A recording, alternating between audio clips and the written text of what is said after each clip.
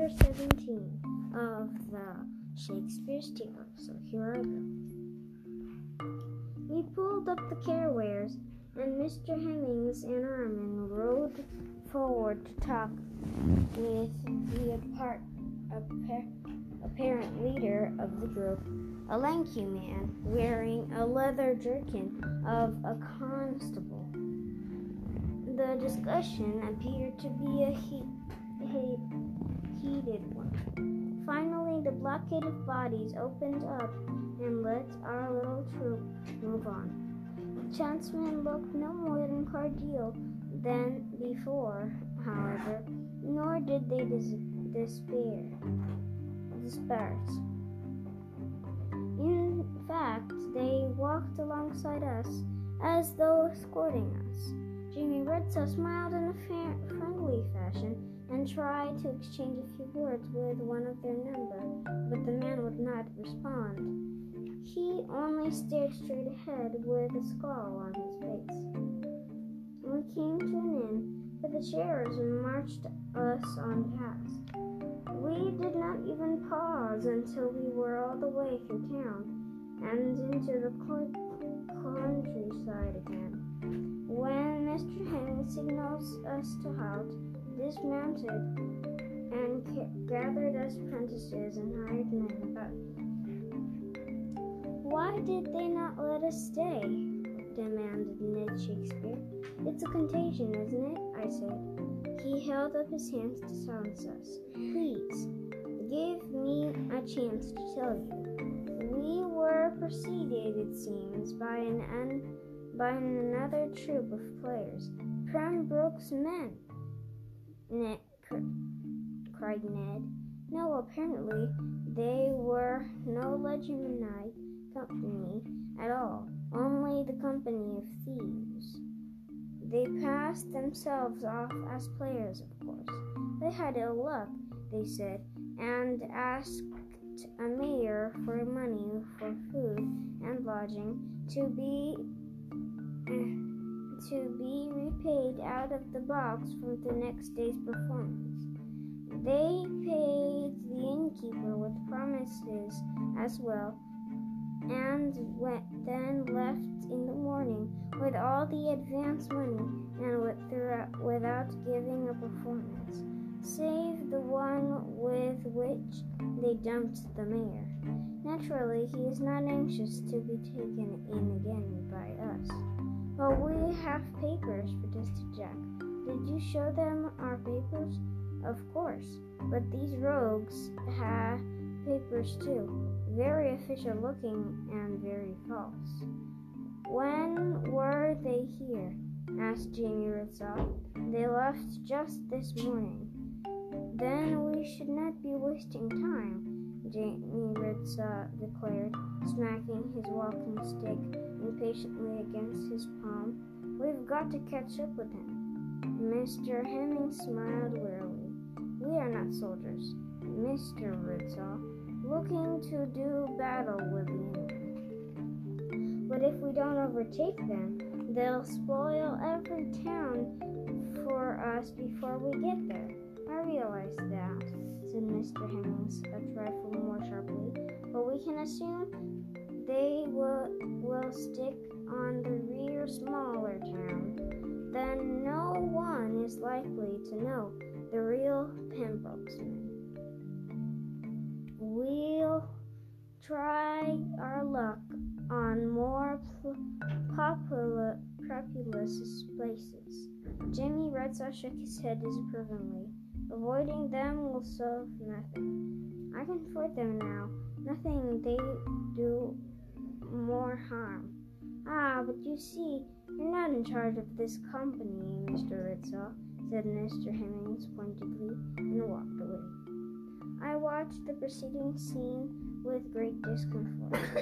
I thought I felt my father's reasoning was sound. I wanted very much to ally myself with him. I was at the same time reluctant to speak out against the sheriffs.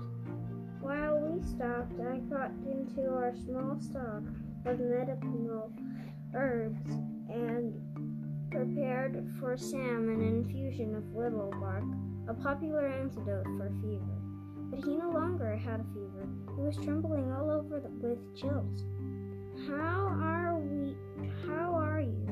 I asked as I covered him with my cloak. Oh, Lord, sir, he said and laughed shakily. Mr. Shakespeare's answer to fit all questions.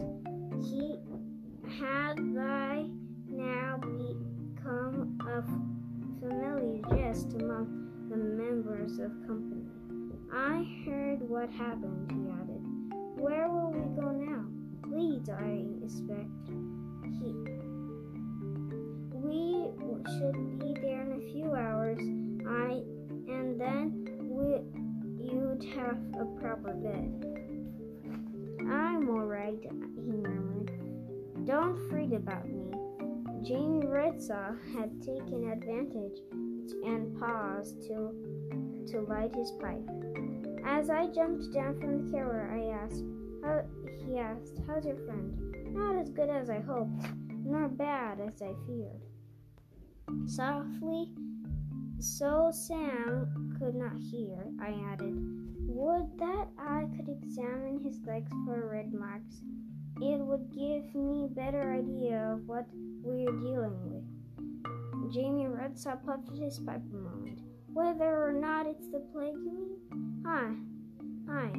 As got a woolen hose for yet from the plague. And I asked him to remove them. I may guess that I'm looking for signs of contagion. I've no wish to alarm him. It may be not, but the ague. He shows no other symptoms then? No pustules? I shook his head. Pray that it does not, for an it does, every one of us is in danger of being next. Mr. Armand reined his black mare and waited for us on to come up alongside him. The stretch of the road between Harrogate and Leeds is desolate one, he said, so all hired men would hear. Keep your weapons handy. No one is likely to try to rob a group of this size, but we can't be too careful. I have no weapon, I remind him. How can you say that? He replied in mock of surprise. It's the road not full of rocks. He urged his mount in the head of procession again. Rocks? Said Jamie Redsaw. Aye, I said, embarrassed. We had a skirmish back in Newbury. I pelted our attachers with stones. You'd think the company would trust me with a sword? I've been taking lessons in squirming with most a year. Though I managed to sound resentful, secretly I was just as glad that no one expected me to exercise my sword fighting skills except upon the stage.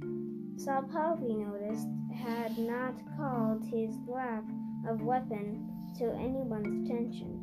I glanced down at Jamie Redsaw's belt.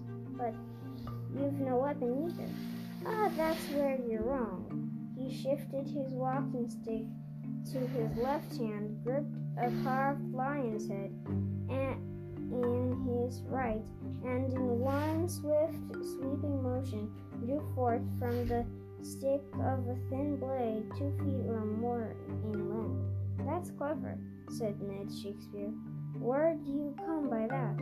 I won it by a game of Primia.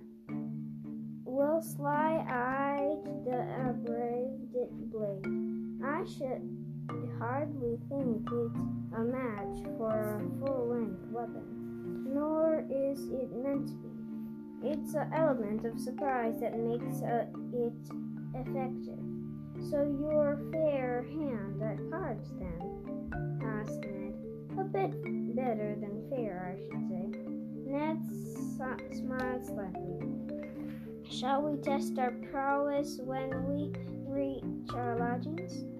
Jamie Redsaw made an eccentric bow. At your service, sir. Presuming what we do, in fact, find lodgings. As afternoon waned, it began to look as we might not. The sun approached to the horizon, and still there was no habitation in sight, only vast stretches of deserted moorland on either side of the highway, dotted with clumps of furze. The only signs that any soul had ever passed this way before us were wheel ruts, a few crumbling horse droppings, and a tilted, weathered stone cross beside the road, erected ages ago, I suppose, by some religious order to give comfort to weary travelers. Jack fumbled his wallet for a penny and placed it atop the cross. "What's that for?" asked Ned Shakespeare. "Protection," said Jack. Ned laughed and gestured at the bleak, treeless landscape around us. "From what?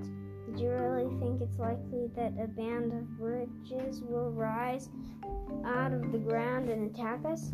Jack scowled. "You never know." For once, Jack proved to be right about something. No more than 10 minutes had passed when I heard a startled cry of "Ho!" from Mr. Armin at the head of the company. I jerked my head at that direction. To my astonishment, a dense patch of furze that lay near the road seemed to be opening up, unfolding like some huge drab and ravaged bud bursting into bloom. From its center emerged, not Blossom, but a group of 5 fierce-looking armed men. One of them held a wheel-look pistol aimed directly at Mr. Armin's chest. "Dismount!" ordered the bandit, and big-bellied fellow with a filthy, pock-marked face. His bushy black hair and beard were tangled and full of furze twigs. His leaner but equally grimy confederate spread out, sword drawn, to block the road. Though I was taken aback, I was not terrified as I would once have been. I had been with the ruthless Falconer when, in a night, he dispatched or disbowled 6 brigands with astonishing speed and skill. Mr. Armin had proven himself even more able with a sword than Falconer. I expected that, with the help of the others, he would make short of these shabby thieves. Sure enough, instead of swinging from his saddle as he had been commanded to, Mr. Armin spurred his horse forward, at the same time jerking back of the reins so that the animal reared up, front hoofs failing. But the man with the gun, instead of dropping it in panic, calmly took a step backward and fired. The pistol gave a puff of smoke and a loud report. The black mare gave a sort of shriek and toppled sideways, blood spurting from her neck. Mr. Armin tried to throw himself free, but one foot must have caught it in its stirrup, for his leg became pinned underneath his fallen mount. Despite his bulk, the black-haired man moved swiftly. In an instant, and he was startling the fallen rider, had the blade of the dagger pressed against Mr. Armin's throat bolt. "Now, the lot of you," he shouted, "dismount and drop your weapons, or watch your friend bathe in his own blood." Our hired men's swords clattered into the stony surface of the road, all except Ned Shakespeare's. "He's buffling," Ned whispered to the rest of us. Jamie Redsaw gave him a look of disgust. With one flick of his walking stick, he knocked Ned's sword from his grasp. Then, wincing at the pain it caused him, he bent and laid the stick carefully in the ground. "Gather them up," the leader instructed his companions. When they had done so, he lifted the blade from Mr. Armin's throat and stepped away. "He meant only to relieve you from your money," he told us, "but as you've put me in so much trouble, I believe we'll have the horses as well." 2 of his men took hold of the sheriff's mount. The others 2 set out unharshening the teams of carewares. "Oh, guess," I murmured, "they'll leave us stranded here." Jamie Retsaw nodded grimly. Part of me wanted to urge him to do something to fight back, but I knew that if he had made a move or to do so, I would have tried to hold him back. No, now that we had found one another at last, I could not bear to risk losing him. The leader of the bandits reloaded his pistol, cocked it, and surveyed us apprentices and hired man in a moment. Then he stepped forward and pressed the muzzle of the gun to Salpavi's head. "Which wagon has the money?" he demanded. Salpavi writhed with terror. Tears streamed from his eyes. His chin quivered, but no sound came out. It's the rear one," growled Will Sly. "Thank you," said the brigand, and showed his rotten teeth in a grin. "I didn't want any more trouble. I don't like trouble." He uncocked the pistol, thrust it in his belt, and strode to the back of the nearest careware. But as he reached inside to seize one of the trunks, his hands froze in midair. An unaccountable look of distress came over him and pockmarked features. He gave a hoarse cry and took a stumbling step backward, as though his knees had suddenly gone weak. I was momentarily bewildered by the unexpected reaction. Then Sam's hand emerged from within the wagon, and I saw that had alarmed the bandit so. Sam's face had a bluish tingle and was blotched with what looked like an open sores. There was dark circles about his reddened eyes. Both fleckered the corners in his mouth. "Water," he pleaded in a desperate, rasping voice. "Please, I'm dying of thirst." He reached one of his shaking hand toward the bandit, and I could see that the skin of it was spotted too, with red marks surrounding the blue-black patches. "Saints save us," I breathed. "I was taken with the plague." So that was chapter 17. Bye, guys. See you later. See you later. See you later. See you later. Bye, guys.